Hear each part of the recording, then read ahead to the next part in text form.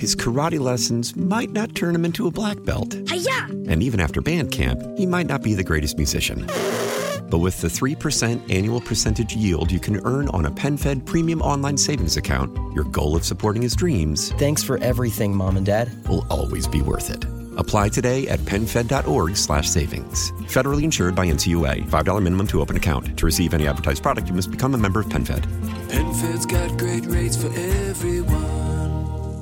When the whole family comes together to watch the game, nobody wants to miss a second of the action to run to the grocery store. With Instacart, you can get all your weekly groceries in as fast as an hour. Less time shopping means more game time. Let's go. Visit instacart.com to get free delivery on your first 3 orders. Offer valid for a limited time. $10 minimum per order. Additional terms apply. Welcome to Special Edition, a weekly look at the issues in the news and the personalities shaping the stories. Special Edition is a production of Intercom Communications. Welcome to Special Edition. I'm Paula Degnan, and thank you for joining us.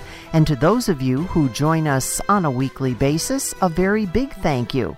You also pass along the information to others, and I do get a lot of requests for certain interviews to be rebroadcast because of the fact that you believe the information just might help someone else. That's what this week's program is going to be. I have received some requests to have some of the interviews rerun, and I'd like to start today by bringing you the interview that we did with Diane Baldy from Hospice of the Sacred Heart. This time there is an update with the program. That's because the Luzerne County Sports Hall of Fame has gotten involved with Hospice of the Sacred Heart. The Luzerne County Sports Hall of Fame President Jim Martin got involved by reaching out to the community, asking for slightly used communication devices such as phones and iPads. That way, their patients will be able to reach out to their family members who otherwise might not be able to come and visit them. They're still looking for those items, and you can find out more by contacting Luzerne County Sports Hall of Fame. And even if it needs a little bit of TLC to make it work, the organization will take those too. Right now, we're going to revisit Diane Baldy. She is the President CEO of Hospice of the Sacred Heart. How did Diane get involved? Well, I'm a registered nurse. I've been a registered nurse since 1983, and I've been doing hospice work since 1987 as a registered nurse case manager, director of nurses, director of an inpatient unit, and 17 years ago this year, CEO of Hospice of the Sacred Heart. So it's been hospice for me for almost all my career. Hospice has changed a lot, the outlook of hospice. Mm-hmm. What would you say if someone said to you, Diane, what is hospice? What does it mean?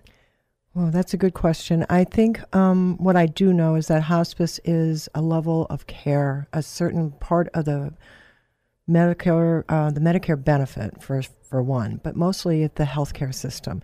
It's for those patients who have, by their physician, been deemed to have a prognosis of 6 months or less. So it's a specialized care for those patients and their families. I never say patients without families because many of us know that when somebody in your home is sick, the whole family is sick. So families are dealing with this illness as well. So hospice is a specialized branch of medicine that deals with those patients with a limited prognosis and gives them the best aspect of pain and symptom management, certainly the whole component of social work and spiritual counseling and volunteers that are available, as well as the medical management and the clinical management of the disease. Now, you said 6 months. Think it necessarily, you can't put a time frame. You can't, and that's a very good point. What our physicians, certainly our medical director, as well as the patient's attending physician, what they declare is that the patient, to the best of their knowledge, can say that this prognosis may be limited to 6 months or less, based on very clear guidelines through Medicare and medical assistance, as well as the private insurers. So they would look at a disease as Alzheimer's, for example, and say, does this patient meet these criteria? And they'd say, to the best of my ability and best of my knowledge, yes, they do. You mentioned families. Since so many things have changed, that in itself has changed. That's been a big change, especially over the course of my career in hospice. When I started in the late 80s, a lot of patients, families were still home. Women weren't in the workforce as much or vice versa. And so you see then they had the uprise of inpatient units, for maybe certainly it becomes short-term management, but it's as a place. And you see that a lot of caregivers aren't available. So that was really the big switch in hospice over the past 33 years that I can tell you, that a lot of caregivers are just not available. People have to work, and so that's why that's been a huge change. Like a respite care, but not for the patient. No, it's there's a level of care under the hospice benefit through Medicare and also medical assistance that allows respite, because if you are a caregiver, if you're a full-time caregiver, even a part-time, it's exhausting work, not only mentally, physically, but emotionally exhausting. So there's up to 5 days on a level of care that's known as a respite that a patient would be transferred to an inpatient facility or someplace that the hospice has a contract with, and therefore it's a rest for the patient's caregivers or their family or friends.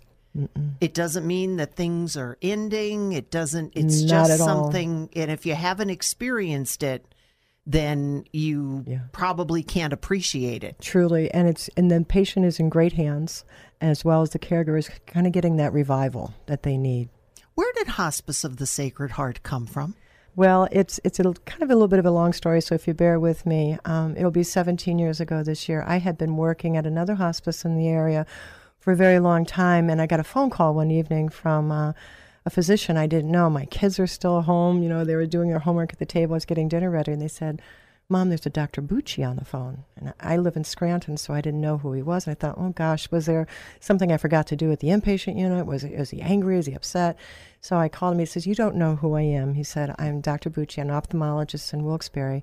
And your name was given to me by someone who thinks that you might be able to start a hospice for me." Wow. Yeah. And I said, "Well, doctor, thank you, but I'm not sure who gave you this call. And I'm really very happy where I am right now."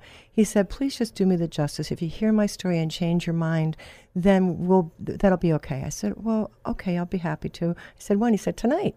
He said, "I'll come to Scranton. I'll meet with you." So cut to the chase a little bit. So what had happened 6 months before me meeting Dr. Bucci, his wife of 22 years had died suddenly. And he and his wife every January went to Hawaii for 2 weeks. 1 week was for his conference for ophthalmology, and the second week was their family vacation. So he was only going to go that 6 months later after she had died, his wife Angie. He was going to go just to the conference and not to Hawaii because he just couldn't be there without her. He was truly and still remains quite devastated by her loss. And so he said to his staff, "Give me, I'd like to go to a retreat." His son lived in California. "I'll stop and see John, and then I'll go on that retreat." So he said to his staff, "But I really would like to start a hospice in Angie's honor. So while I'm gone, see if you can find someone who might be interested in starting it for me." So he does the Hawaii conference, and he goes to California, and he's telling me this. Now, Paul, I've never met the man before, and he said that when I was on my retreat, I was walking. He said, and all of a sudden I had this incredible feeling as I was walking along the base of Mount Baldy that they would have found someone who's going to start the hospice for me. Oh, wait a minute now. Yeah, I know. So it gets better. So he said, I came back to my office in Wilkes-Barre, and one of the nurses came running up to me, and she said, "Doctor, I think I might know the name of somebody who could start the hospice for you." He said, "Wait till I tell you. I knew it was going to happen. I was walking along the base of Mount Baldy." With that, she goes white and pulls my name out of a piece of paper. It was a nurse who I had worked with many years ago at Mercy Hospital in Scranton, knew I was doing hospice work and just thought it was worth a shot. So 6 weeks maybe in agonizing and seeing, all those different decisions, I decided to take the leap. How could you not? Well, I know. You don't test fate, right, Paul? Really? And a good friend of Absolutely. mine had said to me, if you...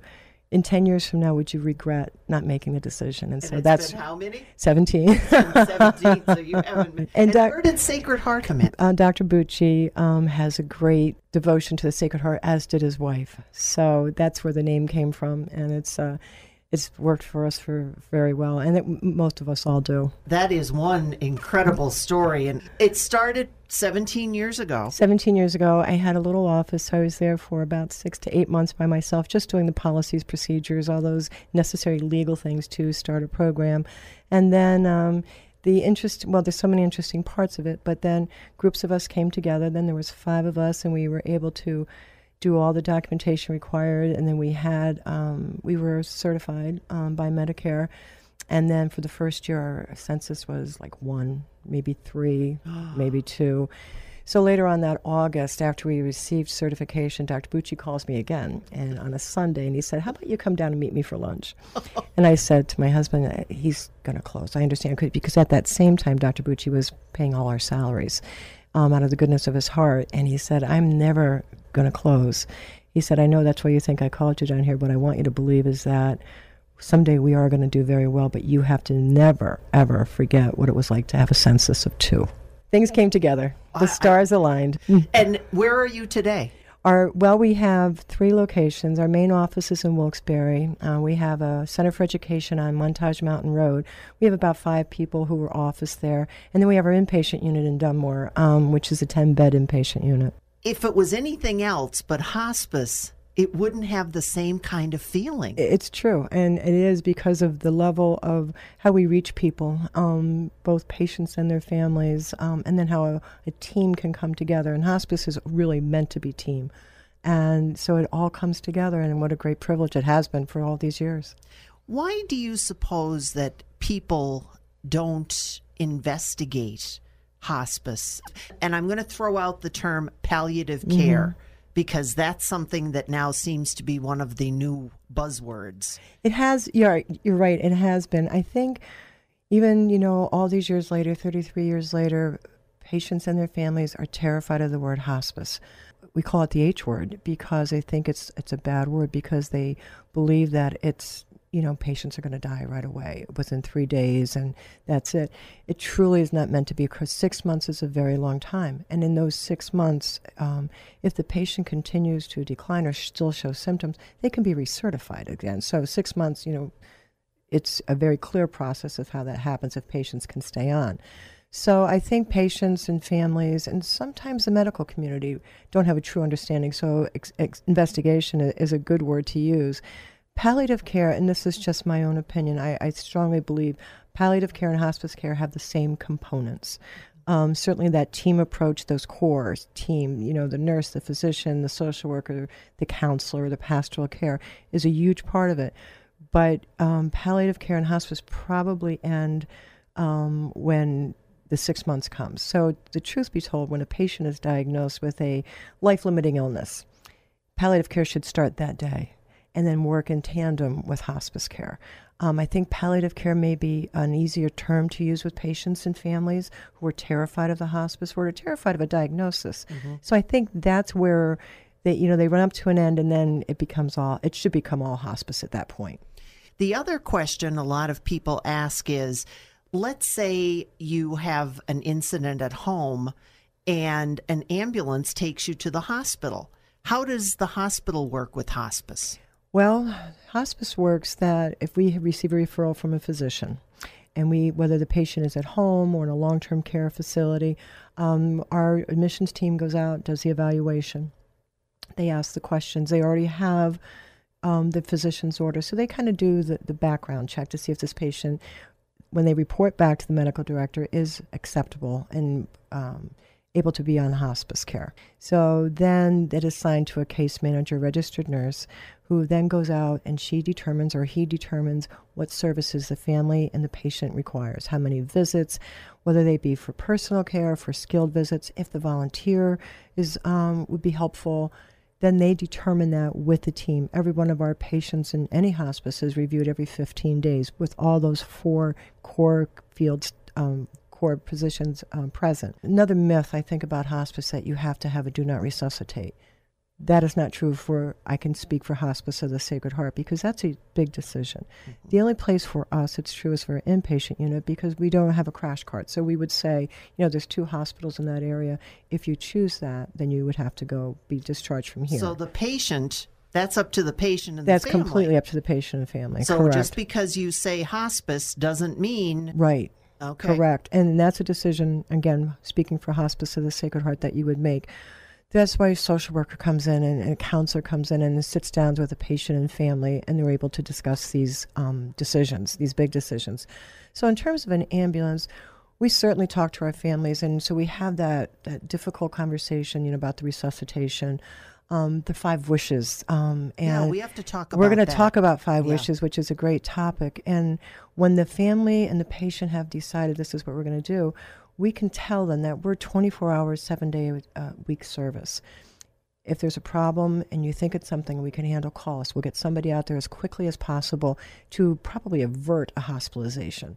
Sometimes you cannot. So the hospitals work. We let the hospitals know that this is a hospice patient.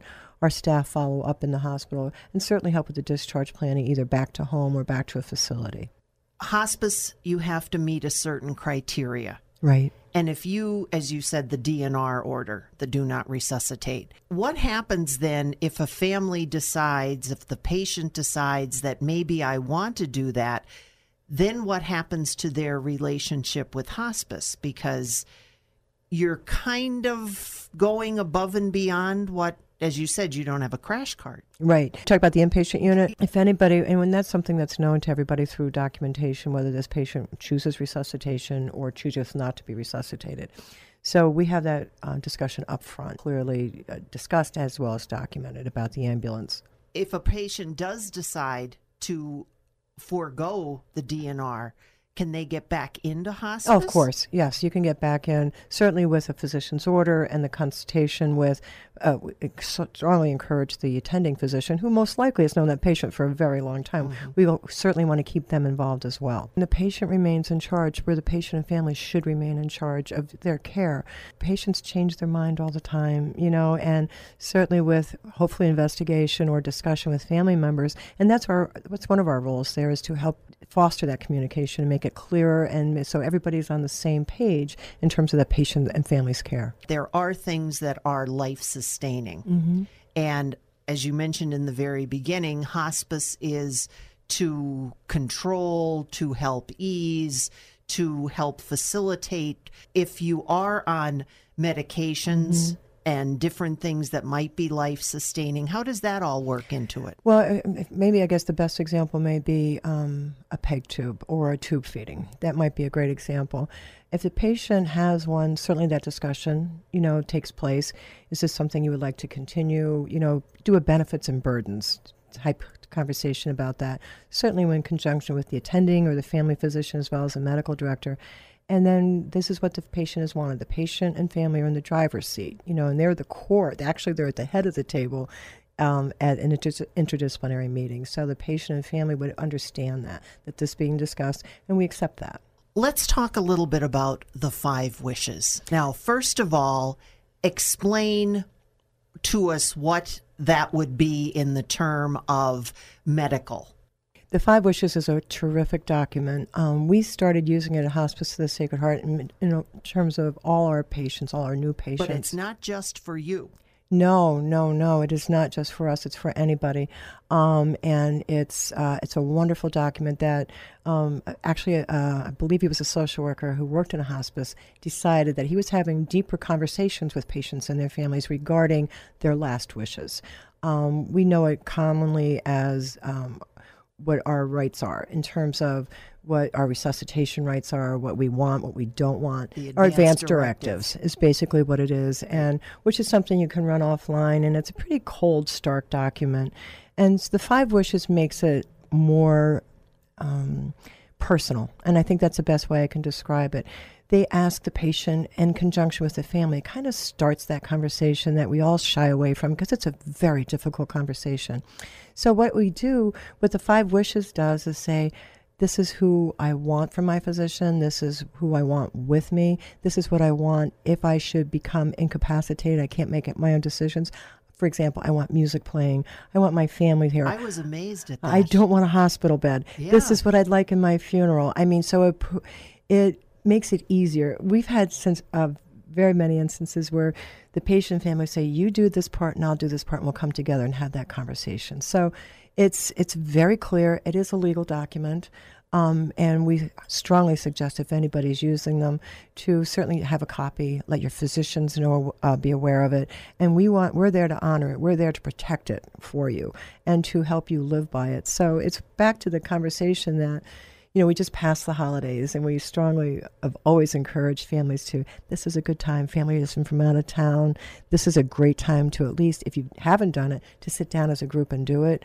And then also to do it privately and then share that information. And you said it is a legal document. It is a legal document. It doesn't have to be notarized. It does not have to be notarized, not in Pennsylvania. And actually, and I know you're familiar with it, Paula, there's a little card that says, I have, 5 wishes. And it's a terrific document that is so personalized. It's not that cold document, I do not want resuscitation, I don't want tube feedings, No gray areas. No gray areas, exactly. And it makes it easier for families. There's nothing worse, I believe, than in the hospital and you're having those those hallway conversations, and all of a sudden you don't know what to do. And the person, your family member who is the patient and can't speak for themselves, I don't know what they want because we never talked about it. So this strongly encourages it. And the other thing when it comes to that, as we said, it's not just for the Hospice of the Sacred Heart. Right. You can get these. You can get it online? We can get it online, and I think it's $1 for a copy or something like that. But if you certainly look at it, and it definitely gives you the idea of what questions to ask and how to make that clear, especially if you're the patient, for your family and loved ones. Because again, like an advance directive, it only comes into play if you're unable to make decisions for yourself, if you're incapacitated. And you can also give other things. There's space where you can go in and you can say, unless this or because of that. I want this. Everything is covered. And all possible scenarios down to your obituary and, people you want near you and by you and how you want the room set up or not. And it just has such a great sense of peace, I think, for families and patients. And I think a lot of times, too, people don't think about those things. It's unpleasant, I think, or it's hurtful to think about it. And again, especially during the holidays or certainly anniversaries, like I said, you don't want that hallway conversation in a hospital or a doctor's office because you're just not prepared. So I think the one true thing is that we all know it's going to be our time soon. So we try to do it once a year, even for our staff, because we were doing it all the time for patients and families. Make sure you have your own. Oh, but that's very true as well, because again, the biggest thing it does is it starts a discussion. And sometimes, now that would be something that I also ask about hospice today as opposed to hospice then. Even 17 years doesn't seem like a long time, but a lot of things have changed. Right. And as someone who is involved in hospice and has been involved in this, what would you suggest, or how would you suggest someone who maybe is hearing this for the first time and saying, maybe we should do, how do you broach something like that? Well, we do get those questions a lot because families and patients are very concerned, whether it's been for a very life-limiting illness or diagnosis has just come. And I'll use the example Alzheimer's. And because I think the other myth to dispel is that the public, I think for the most part, even after all these years that hospice has been around since the early 80s, believe that all patients have to have cancer. And that is not the truth. Cardiac disease, certainly end-stage neurological diseases, Parkinson's, but Alzheimer's is kind of easy to say because the cancer is a little bit more easy to prognosticate. Not always, but for the most part it is. These other diagnoses are not. So my best suggestion to everybody, you said the word investigate, do your homework. So for example, if you have a patient or somebody that you love who may be diagnosed with Alzheimer's, some of the criteria for that to make them eligible now for hospice care would be that the patient has lost the ability to smile. The patient may be incontinent of bowel and bladder. The patient, their vocabulary is limited to 6 words or less. They are bedbound. They require full assistance with all their activities of daily living, cooking, bathing, washing. So those patients do meet the criteria for hospice care. If those criteria belong to somebody that you know, certainly call your physician. Then have them reach out, because again, which is a wonderful thing now, patients are in the driver's seat. We get to make those decisions for ourselves. And I think that's probably the best way I approach it. I actually always have the criteria with me for all the other diagnoses to say, before I go and talk to somebody, yes, they do qualify or they don't qualify, but here are some other options of care. Now, before we let you go today, what are some of the other myths that maybe you have come across that you'd like to be able to say, oh, and by the way? Right. I think it's probably not only is it, how hospice responds and how hospice only comes, 3 days before a patient is going to die. That's not always the truth. And I think we're not emergency medicine. So I think we do our best work when we're involved earlier, that hospice is truly about pain and symptom management. One of the myths is that we give morphine to everybody. That is not the case. We do not do that. And that our staff are so clinically sound and compassionate in every single way and dedicated certainly to the mission of hospice as well as to the place where they work. So I think the best advice to dispel those myths is to do your research, to do your homework and find out exactly what hospice is. Call. I'd be more than happy to help at any given time, as well as our admissions team or anybody in the office would be happy to help. Reach out to somebody you know who's using hospice care. See what their experience has been. Again, it's for the whole patient and family unit, and we do personal care. We do vital signs. We do blood work. We do IVs. We do all those things. But our biggest efforts are always to provide comfort, care, hope, and choice to patients while guiding them and their families through the end-of-life journey. So that the myths still remain, but I'm still here all these years later to dispel them. How can people get in touch with you if they would like to start investigating? Oh, certainly. And I can certainly give you the correct websites and resources to look for. My email address is dbaldi, BALDI, at hospicesacredheart.org. And certainly you can call the office. They have a great way of tracking me down at 570-706-2400. Thanks once again to Diane Baldi, Hospice of the Sacred Heart. And of course, you can get involved by donating your old smartphones, tablets, and other electronics to the patients in hospice care so that during the coronavirus pandemic and after, they have an opportunity to speak with loved ones. Luzerne County Sports Hall of Fame is spearheading that operation, and if you would like more information, you can contact them online at LuzerneCountySportsHallOfFame.com. Now, don't go away. When we come back, a very popular lady telling us about getting back to doing hair. Don't go away. Barbara Stemple next on Special Edition. Welcome back to Special Edition. I'm Paula Degnan, and once again, thank you for joining us. And I especially like to thank those people who join us just about every week, because you get the word out about different interviews that you've heard here on our program, and that's why you've inspired today's program. I've been able to go through some of the requests about information from the interviews and thought, well, what better way to do that than to bring some of them back to you. This one actually just aired last week here on Special Edition. She's a popular lady and certainly hit a soft spot with a lot of our listeners. Barbara Stemple. She's a hairdresser in the Whitehaven area. And with the help from our friends at WYLN TV, I was able to catch up with Barbara and on TV take you into her shop, but hopefully here on radio be able to paint a picture of what it's like going to the hairdresser in COVID-19 time. It's a little bit different getting your hair cut with a mask on. Barbara, how have you been handling all this? Well, it's been a little bit of a challenge, but we've got to get through it. You want to keep your clients safe, and you want to protect yourself, so it's an adjustment, but I guess we'll have to make it through. What are some of the adjustments that you've had to make so far?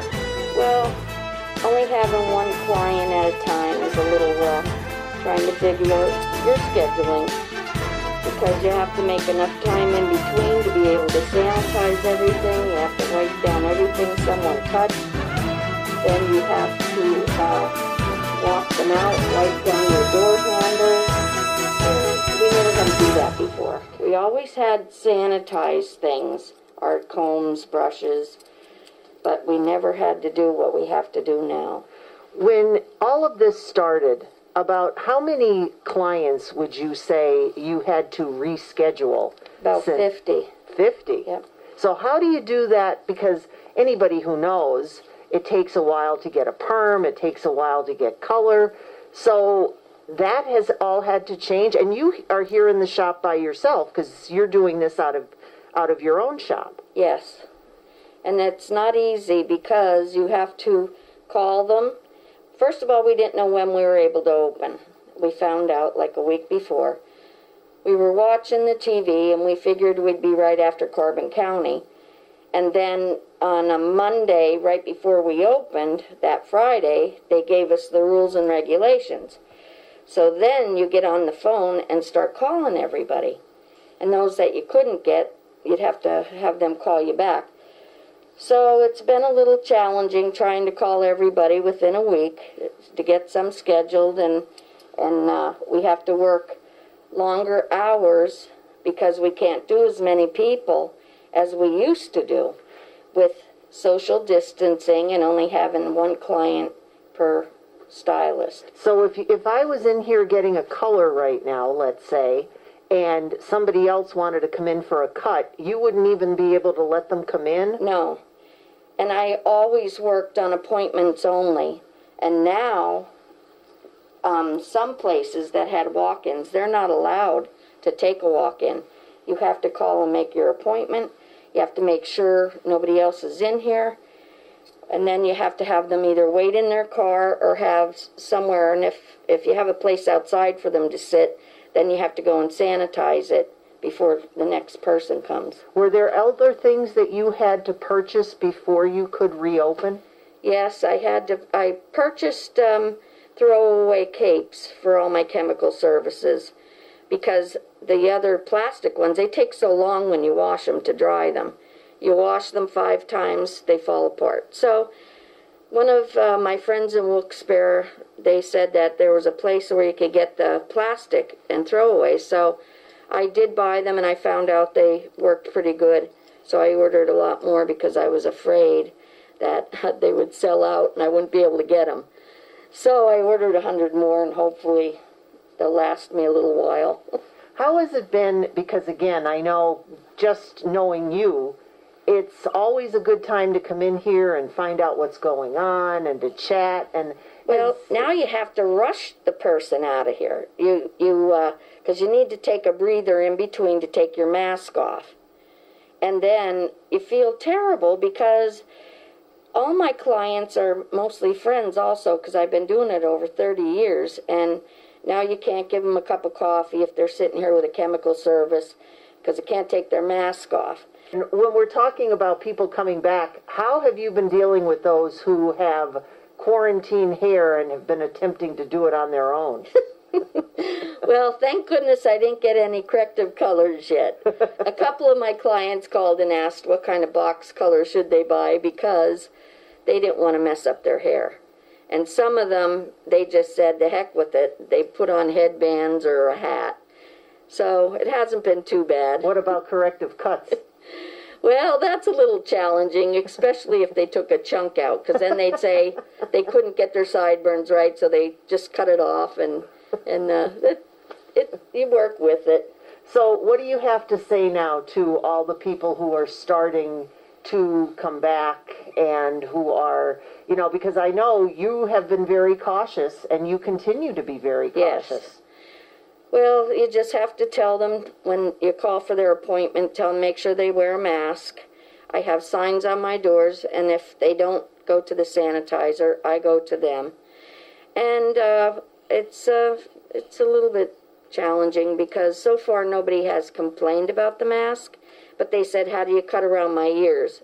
I said, well, then you hold the mask on your face and we unhook it. So, and that's what it's all been about. Yep. Just the whole idea of being able to make it work because, well, that's what we have to do in this day and age. Thank you, Barbara. Thank you. Again, thanks to Barbara Stemple for allowing us into her shop and, of course, with the help from our friends at WYLN TV to find out about getting our hair done with our masks on in COVID-19. Some members of our Intercom family also find someone interesting to talk with, and they like to share them with me so I, in turn, can share them with you. One such interview was with Donna Siriani, and Intercom's Doc Medic talked to Donna about going back to work again during the coronavirus pandemic. That generated a lot of attention, so once again, here's Doc with Donna. Jessie just came back for almost 3 months, I guess, or maybe even a little over. She was working from her home doing the show there, and last week was her first week here back in the studio. And it's a whole different animal. Like, we have plexiglass up between us and different rules about different parts. But here at the radio station, outside of who you hear on the radio, most of the staff behind the scenes are not here and working from their homes. And on with us now, Donna Siriani, who has a company called MovingForwardSeminars.com. And Donna, some people will be going back into the workplace. Some people nervous about it. What should they be expecting? Thank you, Doc. That's a great question. A lot of people are reopening right now and going back to work. And I think that people are very concerned about the safety, about staying 6 feet apart and social distancing and the mask wearing, which is very important. But I also think it's really important, besides your workspace, that your headspace is back to work, you know? Right. Because we've all gone through these crazy times, and now we're like going from a place of uncertainty, and we want to get back to certainty and feel good about going back to work. So I think there's like 3 areas in your mindset that is important to address. So number 1, address your fears. Find out the bathrooms, the building entrances, the safety that's there. Is there, do you wear a mask? Are you able to wash your hands? What are the things as far as safety that you can make sure is intact? Number 2 is addressing your morale. So it's important to reconnect with everybody after we've been gone for so long, you know, and now we're seeing people face to face again. So after being in isolation, just connect with people in the office and ask them about their experience, what they've gone through, what's their thoughts, and that's a really, really important thing. Lastly, what you can do as far as mindset is find purpose in your work again. You know, get yourself motivated again. And, you know, for so long, we haven't had really set goals because everything's been up in the air. But now that you're coming back to work, find daily goals that you can create and find weekly goals, create them and do them. And it gives you something to work toward, and it gives you a little bit more certainty, which will ultimately make you feel better. My son works in Philadelphia, and they're going through, right. I mean, it's a huge company, so they're dividing it up. They're actually doing teams, and they went with colors. So the green team actually will be in this week, and then the red team in next week. Right.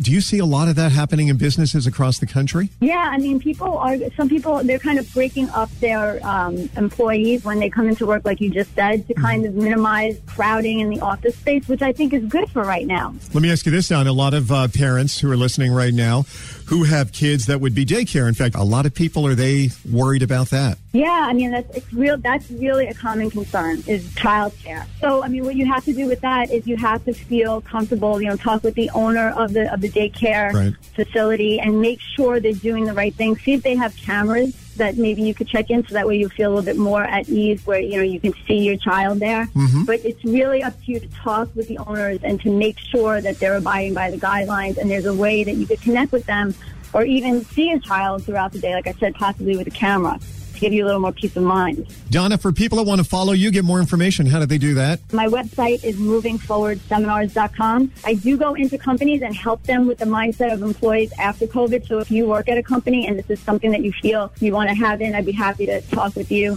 And I also do one-on-ones as well. People just getting their life back on track after all this and getting their mindset in the right place. So I'm happy to help. Well, Donna, thank you so much for giving us time this morning. I appreciate it. You are so welcome. We're going to all get through this. We're going to be okay. Thanks again to Doc Medic and Donna Siriani for being part of Special Edition today, and just a little bit more of behind the scenes. That's one of the reasons why I'm running this program today, so you have an opportunity to get to hear some of the interviews that you had requested, because you thought that they not only helped you but would help others. And again, behind the scenes, I've been working from home as well since the beginning of the coronavirus pandemic back in March, putting together this program and being able to work with our other members of our Intercom family in getting you the information that you need to know. And today, we're not done yet. We're going to be hearing from Dr. Gad Marshall. We interviewed Dr. Gad Marshall not too long ago and talked about Alzheimer's disease. This, another interview which hit home for many of our Special Edition listeners. So when we come back, we'll hear from Dr. Marshall on Special Edition. And once again, welcome back to Special Edition. I'm Paula Degnan. This week, I have been bringing back some of the interviews that have aired in the past that you have requested be heard again. That's because they not only helped you, but you thought that maybe they would help others who might not have heard it the first time around. This interview aired not too long ago with Dr. Gad Marshall. Dr. Marshall talks about a research project that he's involved with that will hopefully bring about a cure to Alzheimer's disease, something that many of our listeners felt that they could relate to as well as would help others. Well, so Alzheimer's disease is unfortunately an epidemic. I know we're dealing with a different pandemic with COVID-19, but Alzheimer's disease has been an epidemic across the world, in the U.S., as well as in our local state of Pennsylvania for many years now. What we see is, as you age, there is a certain segment of the population that's at greater risk of developing Alzheimer's disease. There are changes in the brain that we can track. There are clinical symptoms such as memory decline, language difficulties, sense of direction difficulties, changes in mood and behavior, and ultimately decline in your daily functioning that progresses with time. This is an irreversible, continuous neurodegenerative disease. And in recent years, we focused on early detection of Alzheimer's disease.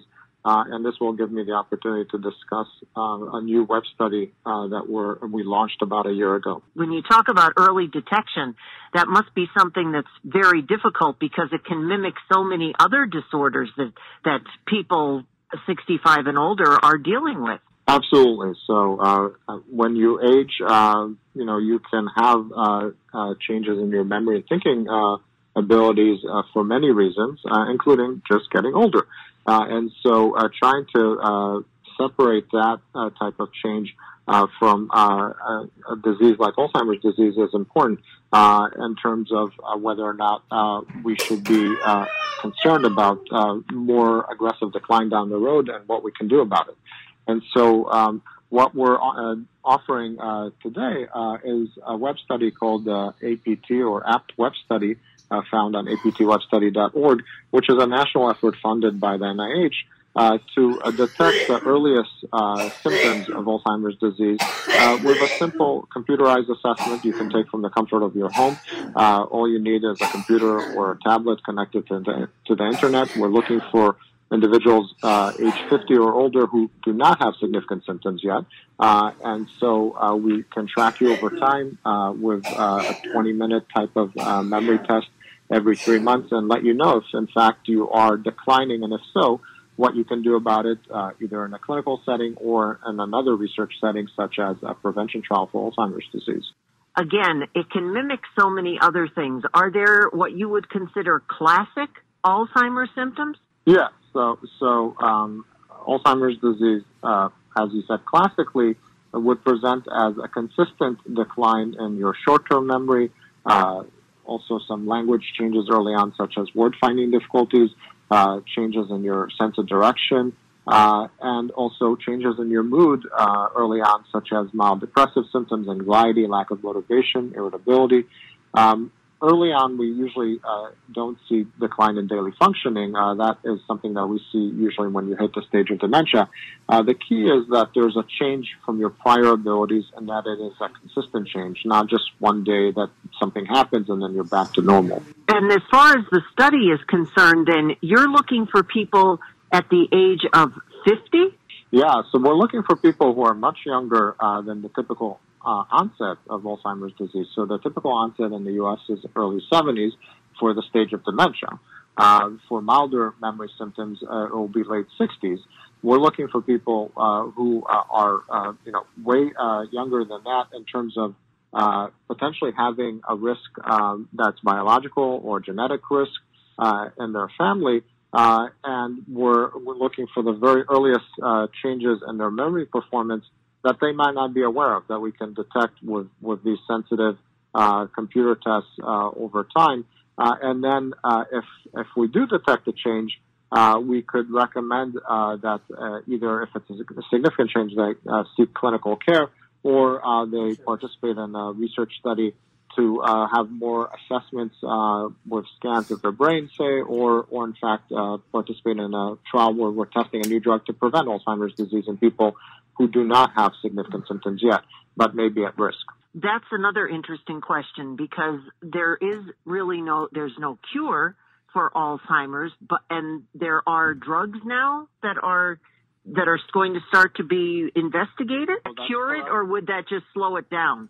There is no cure. The treatments that we have available currently are used at the stage of dementia only, not prior to that, to mildly boost your symptoms, improve them for 6 or 12 months, and then they wear off. What we're looking for is medications or interventions that will at least slow the decline over time, and of course, preferably stop it altogether, which would be a cure that, we will settle for significantly slowing the decline. If you do that for several years, you can really change the quality of life of older adults. And so that's what we're looking for. We've been doing these type of clinical trials for years, and we've been moving to earlier stages in hopes of having more success. When you also mentioned genetics in there, if a person has had a family member, are you able to tell by the study that you're starting, the APT study, that there might be a predisposition or maybe there's not a predisposition? Is it more possible that there could be something environmental? Well, so we try and take into account several of these factors. This particular study is pretty streamlined, so we can't be exhaustive, and all of it is based on answering questions online. And so we're not doing any blood tests or scans of your brain with this particular study, but we try and get demographic information and family history information, and also some medical history in order to figure out some of your risk factors. And yes, you could have a family history or genetic risk factor.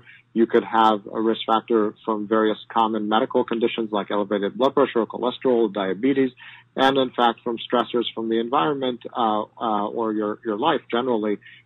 Say you're a caregiver, you can be stressed from that. Say you have mood disorder, that could be a stressor. Your diet and exercise can beneficially or detrimentally affect your risk. And so these are various things we look at as well. Dr. Marshall, this is fascinating. And again, the Alzheimer prevention trials, how can people get involved? Where can they find the information? Well, so it's very simple. You just log on to our website, aptwebstudy.org. You learn about the study, and then if you're interested, you can sign up right there and then and get started. Dr. Marshall, thank you so much, and hopefully in the future you'll be able to come back and we'll talk about what you've been finding out as far as the trials are concerned. Thank you for your time and for the opportunity.